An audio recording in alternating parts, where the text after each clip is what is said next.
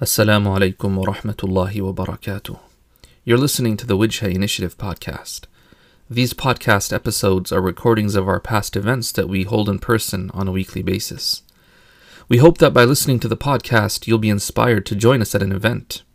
To keep up with our work, please follow us on Instagram.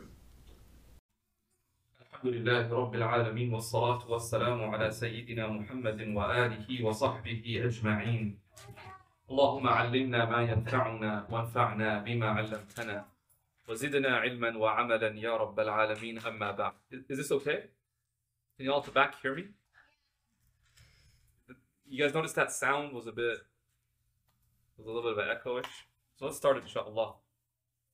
Alright, today we're continuing inshallah our reading of this book. It's called Treatise for the Seekers of Guidance. This is a translation by Imam Zayd Shakir of a book written by an early scholar, a 3rd century scholar, Al-Imam Hadith al-Muhasibi.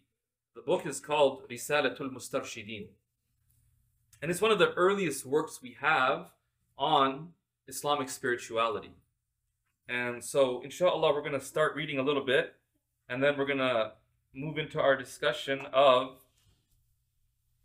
the foundations of spirituality in Islam, being the Kitabullah, the Book of Allah, and the Sunnah of our Prophet ﷺ. That's how the author begins the book. The author begins with the classical khutbah, right? He begins with a khutbah praising Allah subhanahu wa ta'ala and bearing witness that Muhammad ﷺ is the servant and messenger of God. Ultimately, he then says, he describes people that Allah has chosen to be, well, who could be considered intelligent. And Allah says, إِنَّمَا يَتَذَكَّرُ أُولُو الْأَلْبَابِ. They are people of intelligence. The description that Allah gives of them is that these are people who join what Allah has commanded to be joined. And he has some descriptions about them. Then finally the Imam makes the point right at the beginning that the limits of Islamic spirituality and what's considered moral and ethical behavior is that which has been demarcated, which has been outlined by the Book of Allah and the way of His Messenger sallallahu alaihi wasallam, and finally what the khulafa, the caliphs, the imams after him have agreed upon. He says that's what we would consider to be the straight path. That's what we consider to be the straight path. Okay. Last week, we spoke a little bit about this idea that the foundation of Islamic spirituality is the Book of Allah and the Sunnah of the Prophet ﷺ. And remember, this is coming from an early scholar of Islamic spirituality. And then we spoke a little bit about how in the Quran Allah emphasizes purity of the heart. يَوْمَ لَا يَنْفَعُ مَالٌ وَلَا بَنُونَ إِلَّا مَنْ أَتَى اللَّهَ بِقَلْبٍ سَلِيمٍ. We'll revisit that inshallah today. But we also spoke about Surah Ash-Shams, how Allah takes 11 oaths to ultimately say what? To say that successful is a person who's purified their soul, and in loss, that person has lost in the hereafter who has corrupted their soul. And the point where I was hoping we could take away from that was that the Quran speaks very heavily about purifying the heart and spirituality.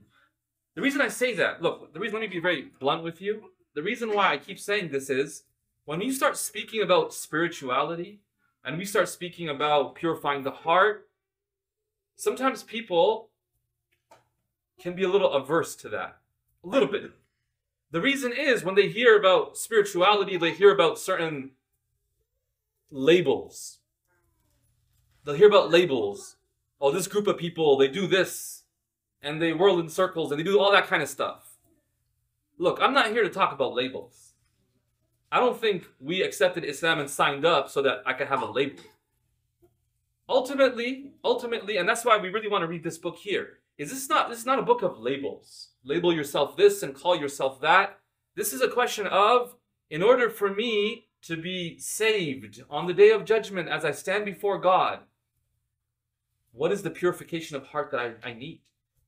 And it's beautiful that the Imam, he begins from the very beginning saying what? This is not about so-and-so and going over there and doing this. This is about you following what's in the book of Allah and following the way of your Prophet ﷺ. Very clear from the beginning. So last week we spoke about spirituality in the Quran. Today I want to speak about spirituality in the Hadith of the Prophet ﷺ, in the words of our Prophet. And so that we can understand how he spoke about it. Not how Imam al-Ghazali spoke about it. Not how, Al-Imam Ibn Taymiyyah spoke about it. No. How did the Prophet ﷺ speak about spirituality? There's a hadith that we want to discuss today, inshallah. This is a very famous hadith. Many of you might have heard the hadith or heard of the hadith. This is known as the Hadith of Jibreel. The Hadith of Jibreel is narrated in Sahih Muslim. It's one of the few narrations we have from Sayyidina Umar ibn al-Khattab radiyallahu anhu. He narrates this hadith. It's called the Hadith of Jibreel. Why? Because a man came to the Prophet ﷺ in the hadith. It's outlined that a man came to the Prophet ﷺ and he asked him some questions. He looked like a normal human being. After asking the questions, the man leaves. The Prophet ﷺ turns to Umar radiyallahu anhu and says, "Oh Umar, do you know who that man was?" And Umar radiyallahu anhu says, "Allahu wa rasuluhu a'lam." Allah and His Messenger know best. And he said, "That was Jibreel.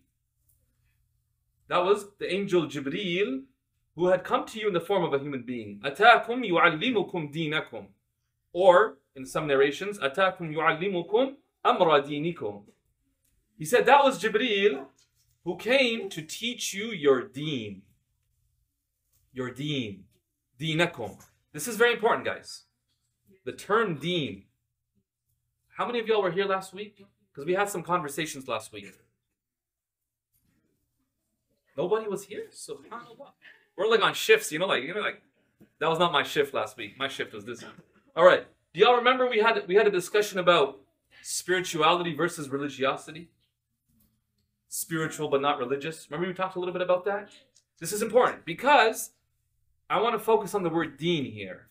In the Hadith of Jibreel, the Prophet ﷺ says that Jibreel came and he taught you, O companions, through asking questions, he taught you your deen. Which means what? The scholars mention.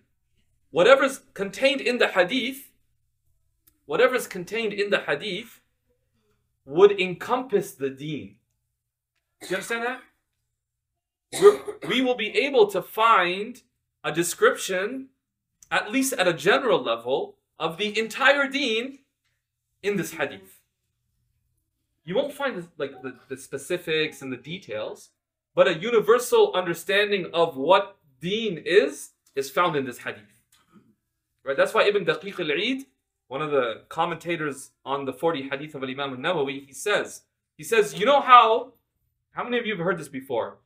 That in the Quran, the Fatiha, the first chapter, Alhamdulillah Rabbil Alameen, right? The Fatiha, the opening chapter, that surah, that chapter is a summary of the entire Quran. Anyone heard that? It summarizes the themes, the overall message of the entire Quran. Ibn Daqiq al-Eid says, this hadith, the hadith of Jibreel, summarizes all the ahadith of the Prophet ﷺ. The Fatiha is Ummul Kitab. This hadith is Ummul Sunnah. Do you understand? It's a foundational that explains in a general sense our entire deen. Okay, let's explore what the hadith says. In this hadith, a man, Umar radiallahu anhu says, بينما نحن جلوس عند رسول الله صلى الله عليه وسلم ذات يوم. One day we were sitting with the Messenger of God صلى الله عليه وسلم. We're just sitting with him. And all of a sudden, a man appeared. إذ طلع علينا رجل شديد بياض الثياب. This man was wearing extremely white clothes. شديد سواد الشعر. And his hair was really, really like jet black and glistening, like clean. He looked slick. That's like a ghetto tafsir of that hadith, right? So, what do you think is the issue here? There's an issue, because the man shows up, right? What's your first question? You're sitting in the desert. Remember, this is a desert. You're sitting in the desert, and this man shows up, and he looks slick. Yeah, Muhammad, what's the question? How is he so clean? How's he so clean? Right? So someone might say, well, maybe he just came from home, right? Maybe he took a bath, put some clean clothes on, just came. The narrator, Umar ibn Khattab, radiallahu anhu, says, لا يعرفه منا أحد. None of us knew who he was. And it was a small community at that time. Everyone knew everybody. You ever been somewhere where everyone knows everyone? Right? Like in high school, where everybody knows everybody? Right? And then you go to university and it's like, well, you don't know anybody. Right? So, he says, لا يعرفه منا أحد. Okay, no one knows him. That means what? He's not local. That means where is he coming from? He's a traveler. But لا يرى عليه أثر السفر. But there's no signs of travel on the man. He's so slick. So everyone's kind of wondering, who's this guy? And then he comes through the gathering. You know, like normally if a stranger shows up, where do they sit? Back, right? Because they're all kind of shy. We don't know anybody here. We can't just be walking to the front. Do you get what I'm saying? While the gathering's going on. This man, he cuts through everybody until he came and sat right in front of the Prophet ﷺ. To the point that Hadith Umar radiallahu anhu narrates, فَأَسْنَدَ رُكْبَتَيْهِ إِلَى رُكْبَتَيْهِ.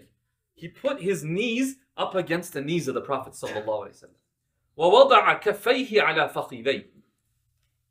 And he placed his hands on his thighs.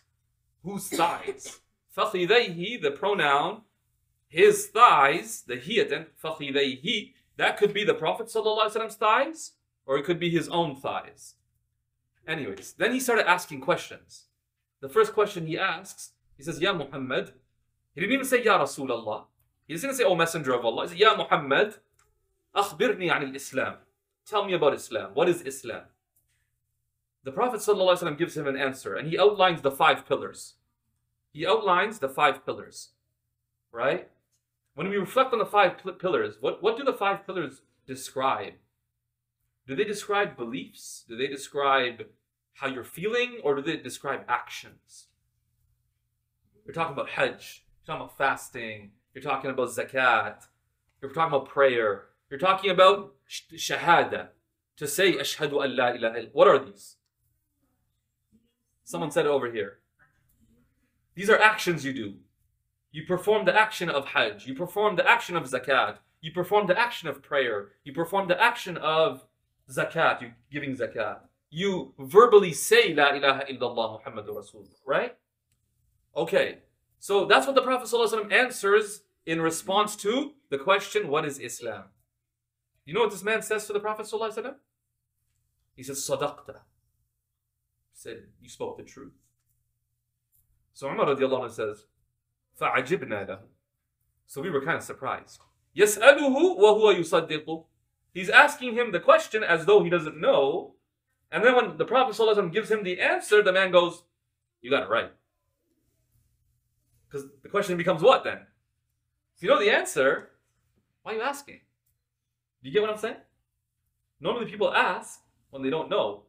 Now it appears what? The man is taking the test of the Prophet ﷺ. That's what it looks like. But at the end of the hadith we find out what? No, this was Jibreel who was teaching the companions through a Q&A. He was teaching the companions their deen. Okay, so what have we learned so far? One aspect of our deen is what? What's called Islam. Your outer actions. The next question he asks is Mal Iman. Oh Muhammad, what's this? What's Iman? Because we have Islam. And we described Islam as your physical actions that you perform. Right? And then he says, okay, Mal Iman. What is Iman? In response to this question, the Prophet ﷺ describes what? An tu'mina billah. That you believe in Allah. And His messengers. And His angels. And His books. And the final day. And you believe in the divine decree. Right? Destiny. And again the man says you spoke the truth. In response to Iman, what types of things is the Prophet ﷺ describing here? If someone says, I believe in Allah, if I say, go do it, what are you going to do? Do you get the question? Are y'all hearing me here? Like, if you say, yeah, I believe in Allah, I say, go do it. You say, go do what? Like, I believe. There's not something to go do. Like, I believe. It's a belief system. In response to the question of Iman, the Prophet ﷺ outlines a belief system. Okay. So now we learn that part of your deen are your outward actions, but that's not enough. It's not enough to just outwardly do things. It has to be accompanied by what? An inward belief system. Okay. He then moves to the third question. And this is really the question that we want to think about today as we speak about spirituality. He asked the Prophet ﷺ, Mal Ihsaan? What is Ihsaan? Ihsaan comes from the root letters Ha, Sin, and Noon. And this is where you get the word beautiful. Husn. Husn. You understand? Ha, Sin, Noon. Ihsaan then is to make something beautiful. Or to create excellence in something. Does that make sense? So he asks about this word. What is ihsan? The Prophet ﷺ in response to that says, أَن تَعْبُدَ اللَّهَ كَأَنَّكَ تَرَاهُ. We could translate this as that you worship Allah as though you see Him. That's one translation we could give here. That would be translating the word ta'buda as worship.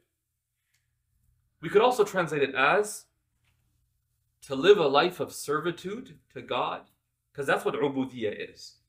Ubudiyya is beyond just this idea of, when I say worship, what do you guys think of? Because ubudiyya is a bit beyond sometimes what we understand worship as. If someone says, like, teach me worship, what are you probably going to teach them? Yeah? Anyone? Yeah. Yeah, you'd probably teach them how to pray, right? When we think of worship, we think of prayer. What else? Yeah. Reading Quran. What else? Anything? Making dua. So you start to notice that there's these acts that we do, and to us, that's worship. But then, that could lead someone to believe that Islam, or in the Quran, Allah says, we've not created humans or jinn except that they do what? Ibadah, liya'budun. Someone could think that means, okay, the purpose of my life is for me to pray, do these number of actions, and beyond that, I can do whatever I want. As long as I do these few things, I'm good to do whatever else I want. Does that make sense? But that's not the case. Our deen is not just do a few things and you're good to go. The deen encompasses everything as we're seeing now in this description. And so the word ubudiyya could be understood as servitude. That you live your life as a slave of God. And so there's a certain mentality that accompanies what it means to be a Muslim. And so we could pause for a moment here and ask, someone who is a slave and has a master, Allah is our master and we are His slaves, His servants. What does that mean? What's the mentality that a servant or slave has? For example, when a servant or slave wants to do something, how do they decide what to do? What do you guys think? Like, they think, like, what do I want to do today? Wake up in the morning, like, what do I feel like doing today? They follow the instructions. They ask the master. They say, what do you want me to do? Not what I want to do. Right? It's not up to me, because my time is not mine. It's yours. You own me. You own my time. So you tell me what to do. Oh, I got to wake up early in the morning and pray Fajr? Okay. I guess that's what I'll do. Oh, I'm not allowed to look at that? Okay, I won't look at that. Oh, at this time of the year, I can't eat for 30 days during the day? Okay, fine. That's what I'll do.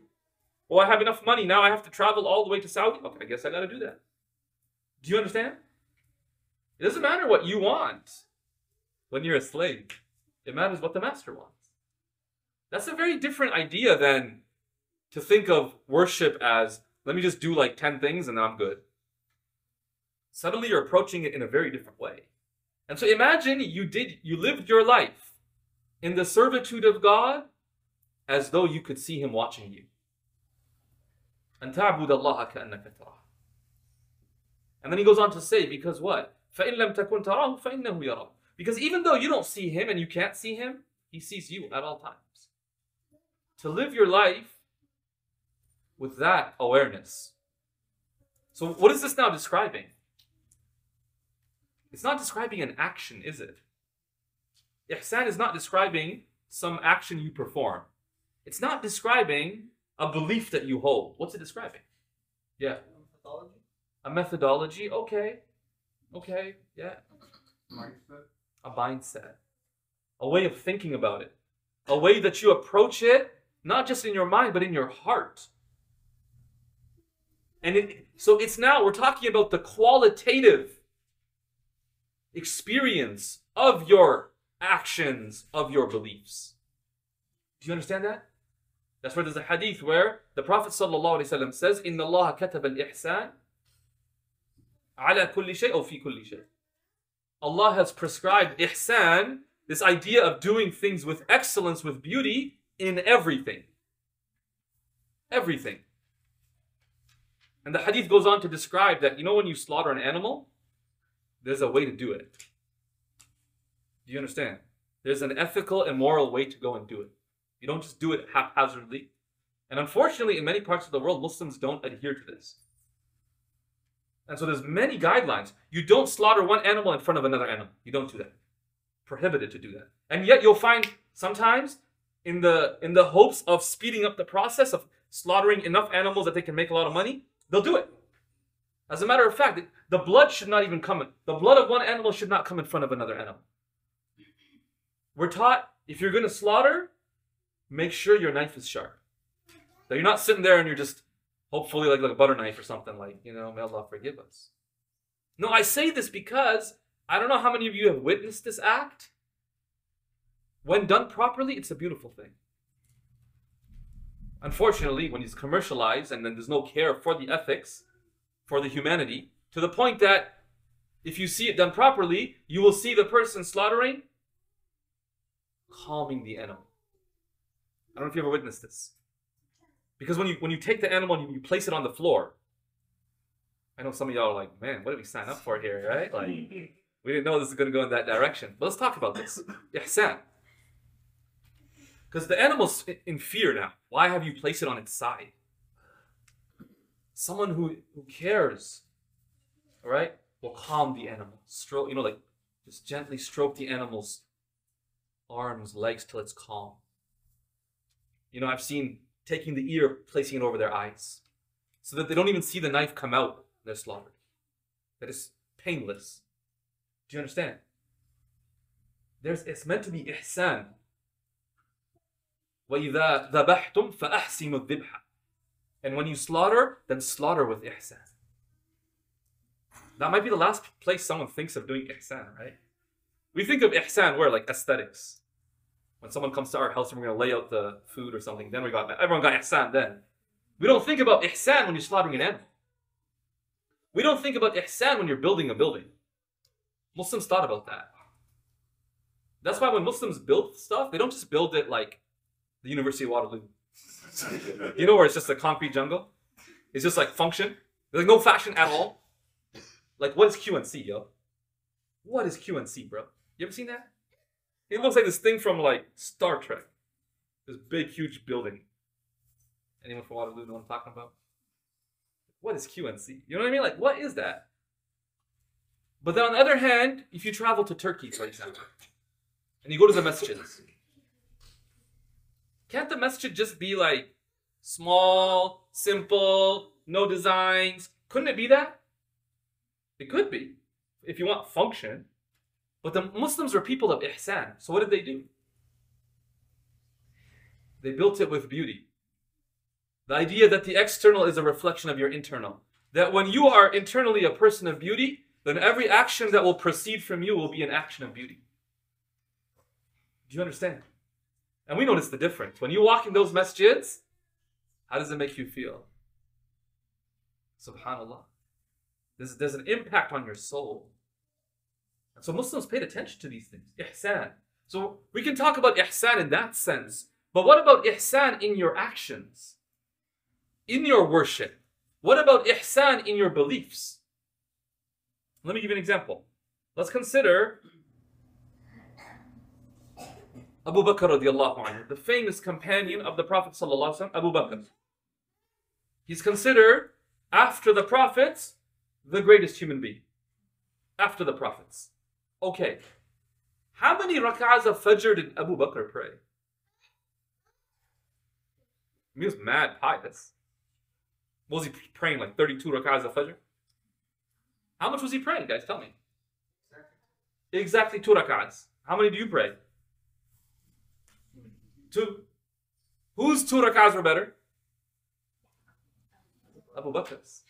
But you prayed 2, he prayed 2. Quantitatively, they're the same thing. Why would Abu Bakr's 2 rak'ahs be greater? Ihsaan. The quality of those 2 rak'ahs. That's why in a day, there's 5 prayers that are fard. You can't go beyond that. You can't be like, I'm feeling pious today. We're going to do 7. Like there's not an option. There's 5 prayers. You have to submit and say, oh Allah, you want me to pray 5 prayers? I'll pray 5 fard prayers. Ihsaan always allows you room for growth. Always allows you room for growth. How? Because you could always pray your prayer better. Could you not? With less distraction. You know, like, here's a challenge, man. And may Allah give us all tawfiq to have even one prayer like this before we pass away. And if you could have one prayer like this, man, maybe that's the one that'll be a means of salvation for you. Imagine you could pray one prayer where from the moment you started till the moment you finished, you never thought about anything but Allah. Y'all think we could get one prayer like that in our lifetime? That would be something to aspire to, no? Because we all kind of have what? We start strong and then the Wi-Fi dies, right? In prayer. And then we kind of like reconnected in the second rak'ah and then we come back at the end before the Imam says salam. Like, oh, we're back. Y'all get what I'm saying? Or we're praying and then we're thinking about, right after this, I got to go do this. And then my exam's tomorrow. And I got to get to work and I got to go do this. We're thinking about everything. You know, like subhanallah. It's pretty crazy, right? Yeah. There's always room for improvement. Okay, let's say subhanallah, I don't know how, but you are able to, mashallah, pray every one of your 5 prayers in such a way that from the moment you start till the moment you're done, all you think about is Allah. Is there room for growth? What's the room for growth? The sunnahs. Now let's see if you can pray your sunnahs in that way. Oh man, I barely got 4 rak'ahs done with like that. Gotta do 2 more? Okay, let's say you got the sunnahs down, then what? Then you got your optional prayers, your nafil, nawafil. And each one of those nawafil, how much are you praying? Then the taraweeh. And that's his prayer, guys. That's his prayer. We can start talking about dua. Can we make dua where we're only thinking about Allah? Can we fast in such a way that we never break the rulings of fasting? Where we never, not even just the rulings, but like we never swear or curse or backbite while we're fasting? Can we treat everybody with ihsan? Do you see how much room there is to grow? There's no maxing out ihsan. Do you get what I'm saying? There's always room for growth with your ihsan. There's always a more sincere prayer you could pray. There's always more humility that you could inculcate in yourself. There's always more care and kindness you could show to others. There's always more humility you could develop within yourself. There's always a deeper sense of tawakkul. You can create ihsan not just in your actions, but what about ihsan in your beliefs? What does that mean? What would it mean to create excellence and beauty in your beliefs? Could you show beautiful patience? فَصَبْرٌ جَمِيلٌ, Allah says. Allah doesn't say فَصَبْرٌ كَثِيرٌ. He doesn't say like Yaqub showed a lot of patience. We say that sometimes, right? Oh, that person's got a lot of patience. Right? He says no, Yaqub showed beautiful patience. SubhanAllah. What does that mean? What does that mean? Have you ever seen someone show patience, but their face betrayed them? Their facial expression betrayed them? So you could tell they were kind of cheese. You know what I'm talking about? Like, it's okay. And you could tell, like, no, it's not. They're not saying anything. So in that sense, yeah, they're showing patience. They're probably doing the best they can, right? But their facial expression is giving it up, right? You can tell. Beautiful patience is what? Absolutely no desire for revenge. Absolutely no desire to attack someone. You're just patient. And you're pleased with God. Oh Allah, whatever you decreed for me, I'm okay with it. That's hard. That's hard. Imagine someone loses a child. Yaqub alayhi salam lost a child. What does patience look like? In our times, what would patience look like? We might think what? For the first 1 day, 2 days, what would it be? The first stage of grief. Denial. Just deny that this happened, that this person's gone. Right? Not accepting that. Inna lillahi wa inna ilayhi raji'un. We're from Allah, and Allah takes back from whomsoever He wants. And so you understand how ihsan could be brought about in everything. In the state of your heart. Let me ask you a question, guys. What's the state of your heart? What's the state of your heart? Do you even know how to start thinking about that? It's kind of hard. Like, what do you mean? Like, if I ask you, tell me about your financial situation. Oh, well, you can start telling me a lot. Right? You can start describing a lot about your financial condition to me. Your financial status to me. You could. You'd be like, yo, I just checked like 5 minutes ago. Let me let you know, right? If I ask you about your physical health, many of you could give me a lot of information. Here's my BMI. Here are my sugar levels. Here's my weight. Here's my measurements. Here's this. Here's that. Here's how much I can bench. Here's this. We have a lot that we could talk about when it comes to what? Our physical health. But if I ask you the state of your heart, tell me about the state of your heart. It's not even like a thing. Like, is there an app for that? You know what I mean? Like, someone's probably going to ask me, is there an app for that? And let me give you an example, because you might be like, I have no idea what you're talking about. Like, the question makes no sense, so I don't have an answer for you because I don't even know what you're asking. Let me give you an example. From the lives of the companions. And the point of this example is to highlight what? The companions were constantly worried about the state of their hearts. Constantly. There's a famous hadith about a companion by the name of Hanzala, radiyallahu anhu. Hanzala, he's a companion of the Prophet, sallallahu alaihi wasallam. So he would go to the masjid, he would sit with the Prophet sallallahu alaihi wasallam in the masjid, he would hear the advice of the Prophet sallallahu alaihi wasallam. So one day he comes out of his house and he's telling everybody he meets, Nafaqa Hanzala. Hanzala is a munafiq, he's a hypocrite. He's calling himself a hypocrite. I mean, that's crazy to begin with. Because none of us do that, right? If anything, when he calls us a hypocrite, we get like mad offended. Excuse me? You talking to me? Like, you know what I mean? Like, how you gonna call me a hypocrite? Hanzala's like, I'm a hypocrite. And like, that's surprising because everyone thinks of Hanzala as a really good person. He meets Abu Bakr radiallahu anhu. And he tells Abu Bakr the same thing. Oh, Abu Bakr, I'm a hypocrite. Hanzala's like, Abu Bakr radiallahu anhu is like, you're a good person. Why would you say that? And he explains. And look at this explanation.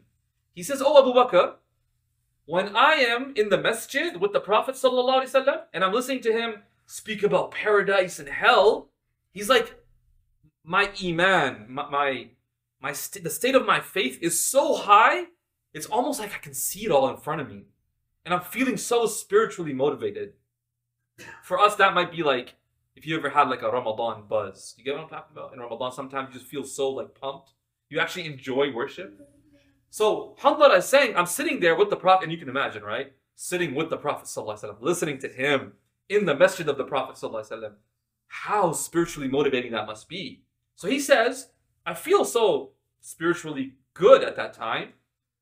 But he says, but when I leave the masjid and I go home and I play with my kids and I interact with my wife, suddenly that spiritual state, boom, it's gone. Like, it really is much lower.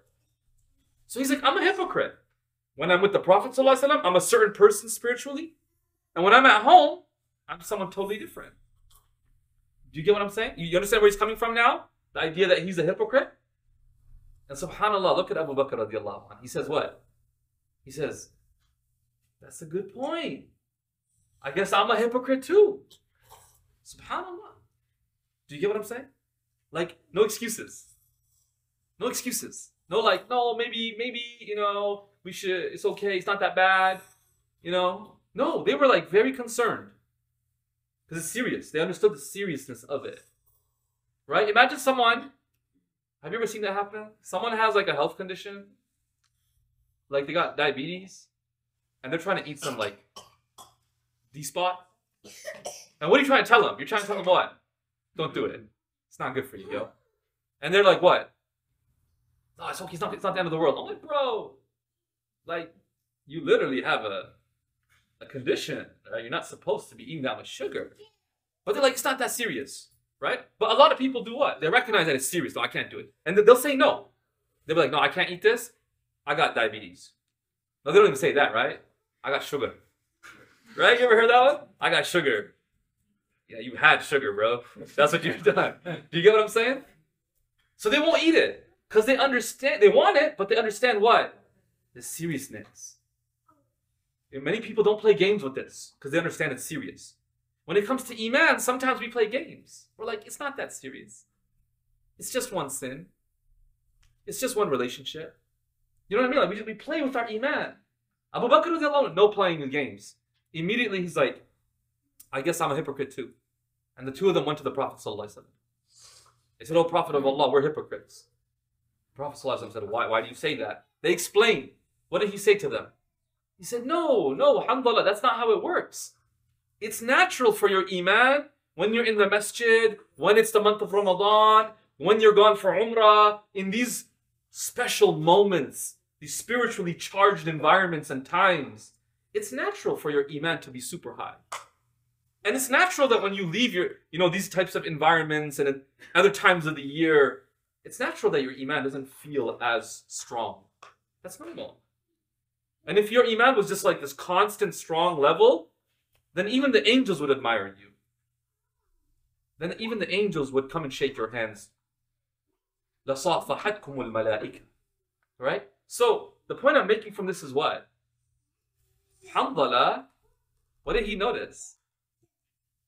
He was so aware, self-aware, noticing the change in the state of his heart between being in the masjid and going home.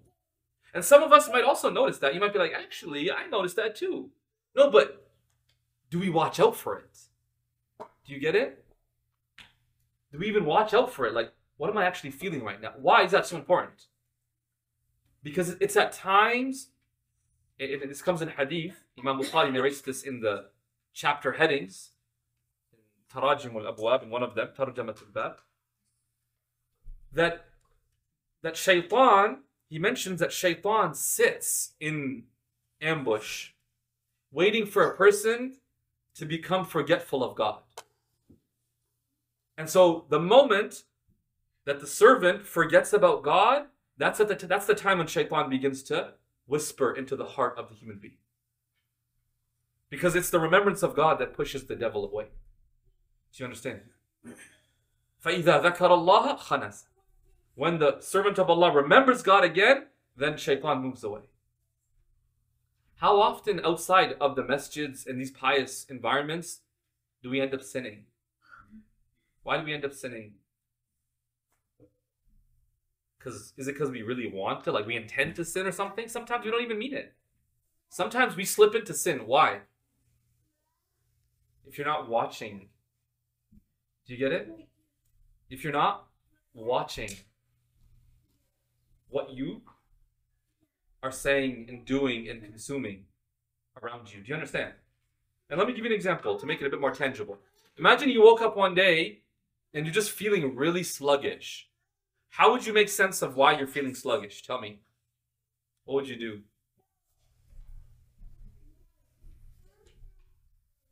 Any ideas? Yeah.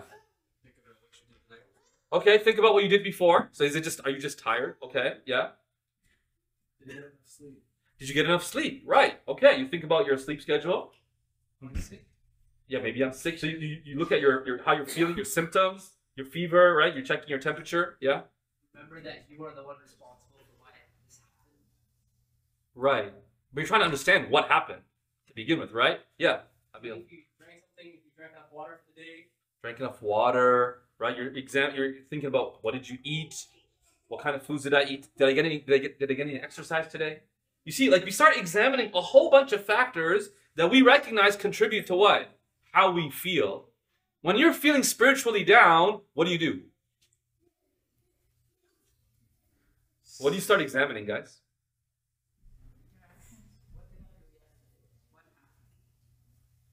Yeah. Do we do that? What sins am I involved in right now? What sins am I involved in? That might be actually spiritually deflating me. What good am I doing that would be motivating me? Which places am I going? That environments that could motivate me to be better? Am I keeping good company?